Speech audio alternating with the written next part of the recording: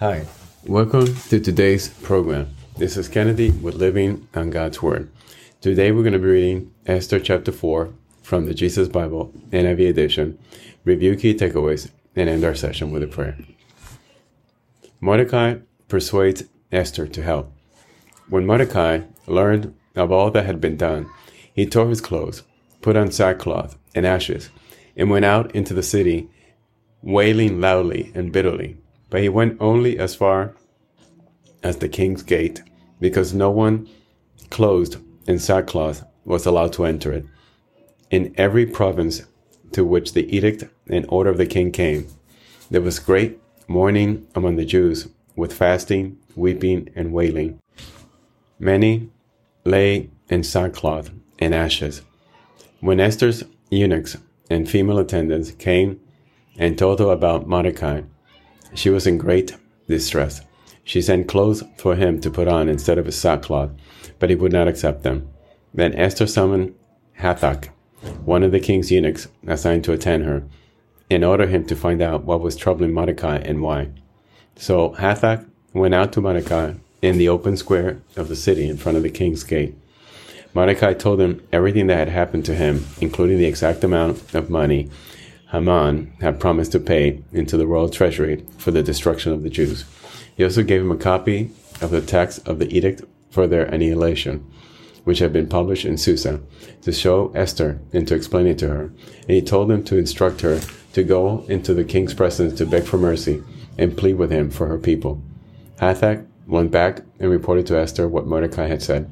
Then she instructed him to say to Mordecai, "All the king's officials and the people of the royal provinces know that for any man or woman who approaches a king in the inner court without being summoned, the king has but one law, that they be put to death unless the king extends the gold scepter to them and spares their lives. But 30 days have passed since I have called to go to the king." When Esther's words were reported to Mordecai, he sent back this answer: "Do not think that because you are in the king's house, you alone, all of the Jews, will escape. For if you remain silent at this time, relief and deliverance for the Jews will arise from another place. But you and your father's family will perish. And who knows but that you have come to your royal position for such a time as this?"